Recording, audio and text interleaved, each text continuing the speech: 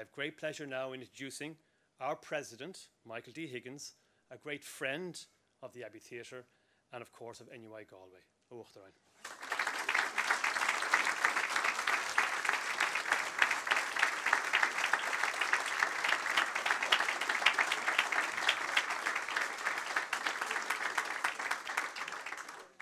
Ares generalte is iana usle is a guni korar fat. Mahan hen agus san ma van kele sarvini. Ta firkinoches sarum vehensha liv. Gambuikis le alskil ni herin gana gaiva agus la harkla na manastrak asen gure kuina hokshu doin kun an tograsha at her shul a launchoy. As a down Arab ve mask kuluder na helskilje luk akadola is kamalishin luk na historic lust na dromiakte. I have to say, distinguished guests and ladies and gentlemen, that I'm delighted to have the opportunity of visiting the Abbey and launching this exciting project and meeting two communities for which I have an enduring affection. The world of the theatre, from which I recruited my wife, and Sabina Coyne, and also the National University of Ireland, Galway, Colushan Hilskillia Garlief Marahokter Sanama Vimaan, Oita Honig me Mardalta me Fihidi, agus the Dan me Anna Jin of Sadir Sinishin, Chagas to Nispugnock Fihivlion. Is Interknach Yaka have Yaga make an arm shin. Agus is mahan rad is intak an rade gwilum delusha ar naska egen maamsha either skilina da dramaakta agus ni hertna. I'm particularly delighted to be here, as I have said, to be here to meet representatives of two communities for which I have the greatest affection. I'd like to thank Fiach McAneil in particular for his welcoming words, and indeed my former colleague President Jim Brown. The Abbey Theatre, Auckland and Monastruck, and it is interesting that only a few weeks ago I was speaking at the reopening of Taiviark na Gailva and Auckland na Gailge in Alia, and again it was wonderful to see. There is something wonderful about a theatre coming into existence. There is even more wonderful about a theatre continuing to exist and to expand. The Abbey Theatre is at the centre of Irish history. It's an image and a project that precedes the independence of the state. And the Abbey, as it was called, and writing for the Abbey for over 100 years, it has been one of the island's landmark cultural spaces. And it's a theatre that has given us the genius of the greatest of Irish actors and playwrights for the last century.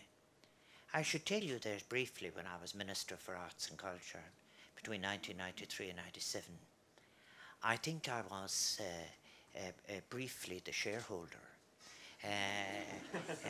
I remember very distinctly saying to a very senior civil servant, I'm thinking of going to the annual general meeting of the National Theatre Society.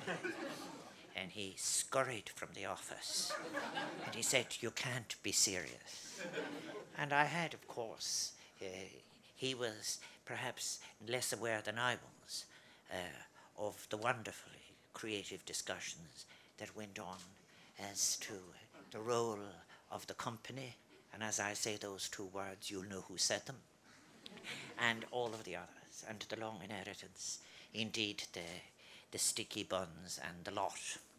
But it is here, it is on the Abbey stage that audiences have seen actors bring seminal writing to life, and which have seen the Abbey Theatre become witness to the narrative of a nation, and even more important, the contest for a hegemonic narrative of the nation.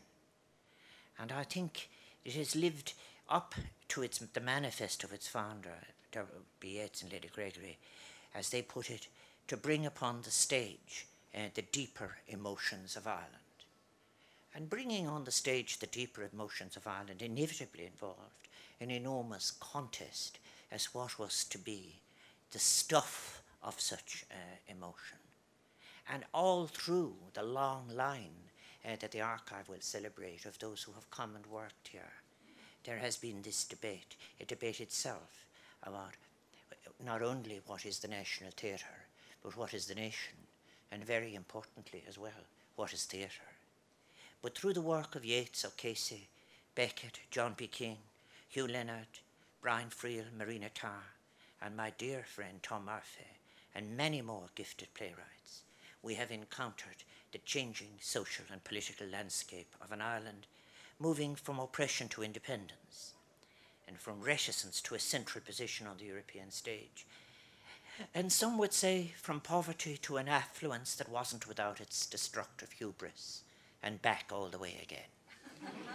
I think that thinking about it as well, and about those who wrote for the Abbey stage, the world of theatre is something that tells you a great deal. I think next week I'm speaking in Belfast to the British Council, and in doing so, preparing my speech for that, I looked at the early receptions given to Tom Murphy's plays in London in the 1960s. The first play, in that time I was a young student in UCG, as we called it then, and if you were serious about English literature and language, and if you were pretentious, you had to say that you read Harold Hobson and Kenneth Tynan at the weekend. the one of them said about Murphy's play, if there's an Irishman left in London at the end of the weekend, the Home Secretary will not have done his duty. And Kenneth Tynan, who was a sophisticated man, said, I've never been afraid of meeting Irish people, but I wouldn't like to meet Mr. Murphy after dark. People talk now about the sophisticated relationships that exist between our two islands. And I think the fact that only just a very short while ago, I saw a trilogy production of Tom Murphy's plays to rapturous applause, I think it showed a welcome recognition and indeed a parity of esteem of the pain and the relationships that exist between us. But through the works performed, I think, on the Abbey stage, we followed the changing preoccupations of a nation during an era of radical change, and it has been reflected back on us in all its light and shade, the society which formed us and continues to shape us today, and which is fragile, but which is always open to us in its emancipatory suggestions. And apart from the productions on the stage to which people would normally refer, there's an immense history in the rejection slips and correspondence of the Abbey. Many people would regard it as a mark of even greater respect to have been first rejected on several times. And after all, the academic scholarship required to those rejection slips, even more than those the playwrights who wished to have their work put on. I think there are interesting nuances in the archive that will emerge between those who decided on artistic policy and those who were the artistic directors, and who are not necessarily the same people.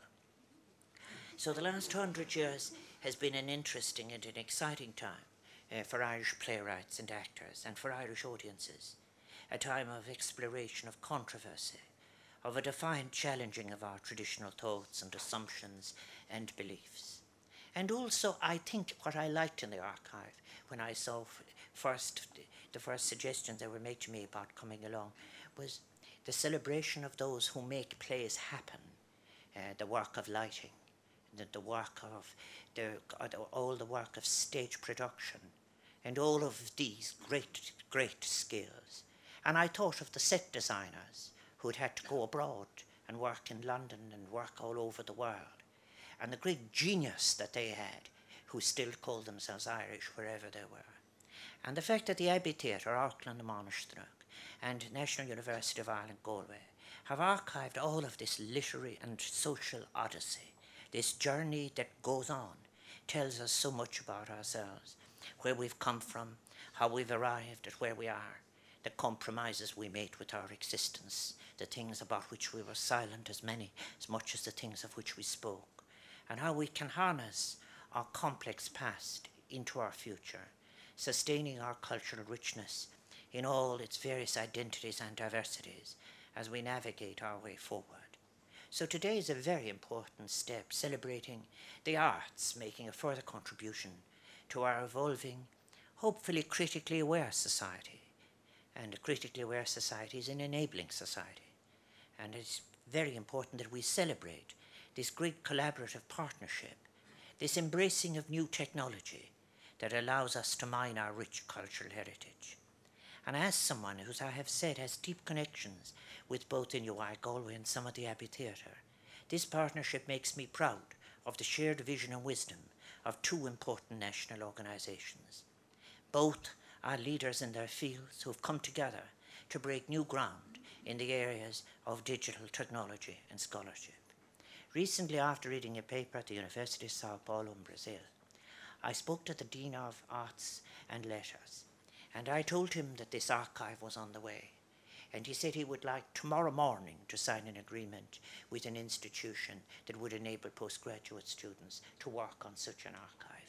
And I felt so pleased to be able to say that, this incredibly important partnership.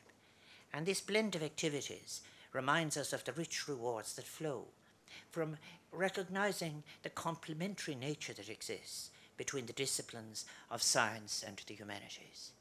It moves us past what I have called elsewhere the Cartesian fallacy, that you can either, in fact, have to choose between the one or the other.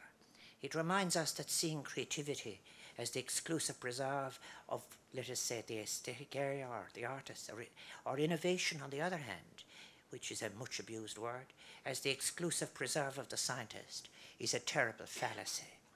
As a people, I think we take pride in our international reputation for creativity.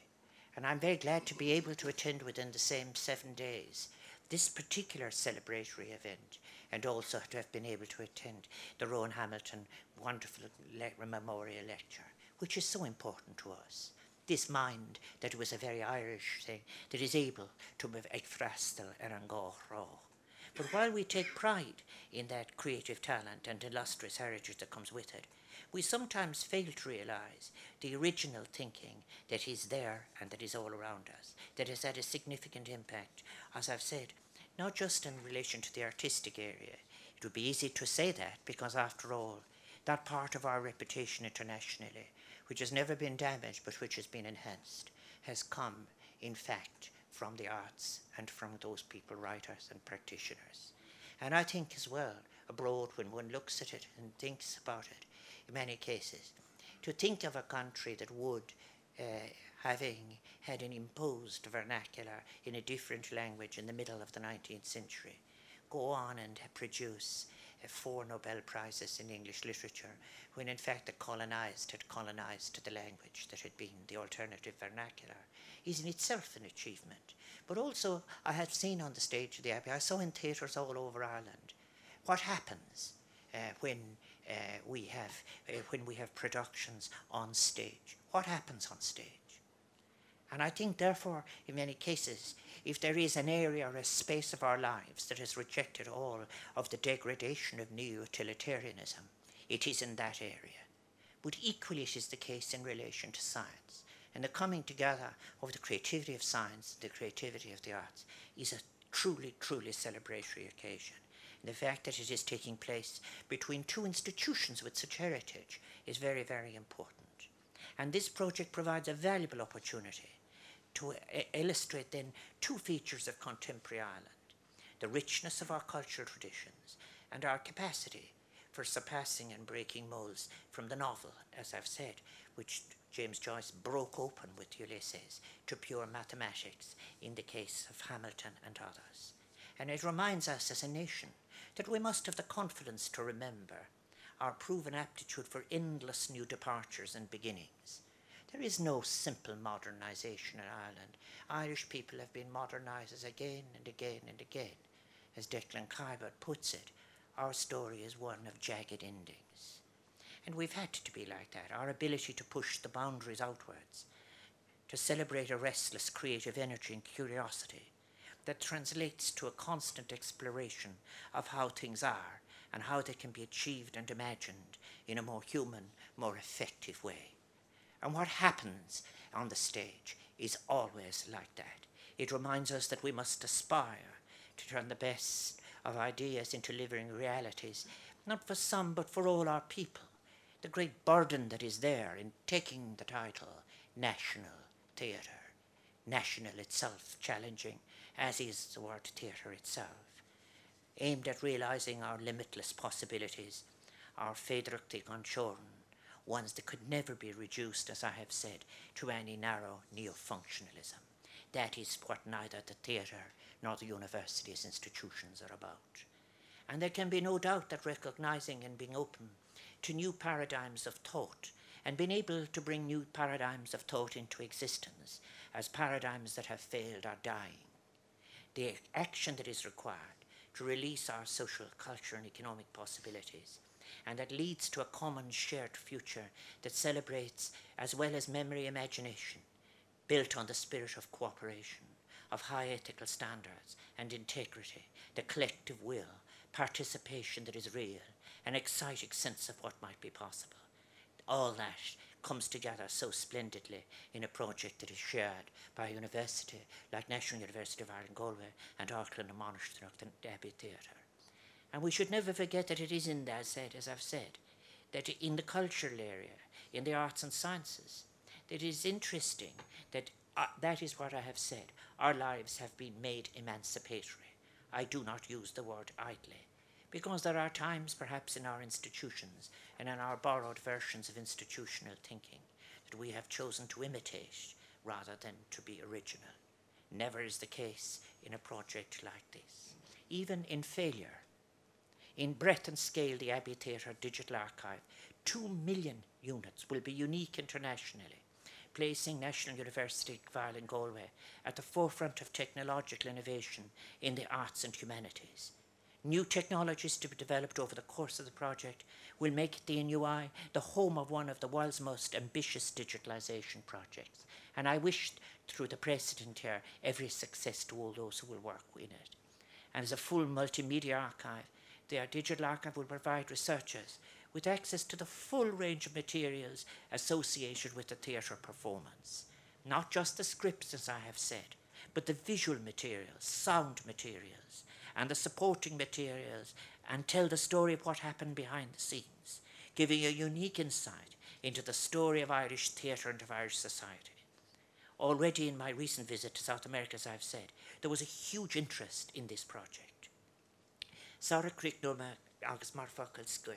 I would like to acknowledge, as has been already said, the birth of the current Abbey Archive was the result of a conversation between one of my predecessors as President, Mary Robinson, and a man of the theatre whose philosophy and practice I've long admired, Patrick Mason. And I have to say, in many cases, that in that period between 93 and 97, when I had responsibility for arts and culture, and so forth, I often felt if I'd had my time all over again, I would have taken even greater care of what Patrick Mason was saying. I quoted him recently in a speech I gave in Belfast, saying about what is the purpose of theatre. It doesn't have any under-labourer project. It has, as he puts it, all of its liberating power. So Marfocal Square, Rish, gan buicas is million buicas a gwael a gachtainna a tá páirteach sa fartnéireach seo. Agus a Rish dinim có gádagus leob iad san a cuir an tugra seo ar fól. Có gádagus cumá as an méid starúit a buint amachagi. So tá fisigan mar gúirt mé go méid daine é buint úsádas an 2 milliún mír I gartlan artlan na Monastirach san táchaí den támatála tíocht in síbhine acadúlia fud an dám. Agus tigim go má freisin go bhfuil drochháil ar go leorta de jascan na tinne ú fása hánig an tuchtúlátíag de júl mé júl néad a chuige héin nuair a scrisach fuirgnamh tosig gartlan na Monastirach. I would just like to say that the Abbey Theatre, with its 2 million items, so much of it is in a fragile condition following that awful fire of the 18th of July 1951, which destroyed the original Abbey Theatre building. So digitising the materials will ensure that all of these items can be preserved into the future. safeguarding the important story of one of the world's great national theatres, and let us call it that, a place where we, all of us who are involved with theatre and engaged audiences, where a space has been created for the expression of challenging ideas, and may the theatre always do that.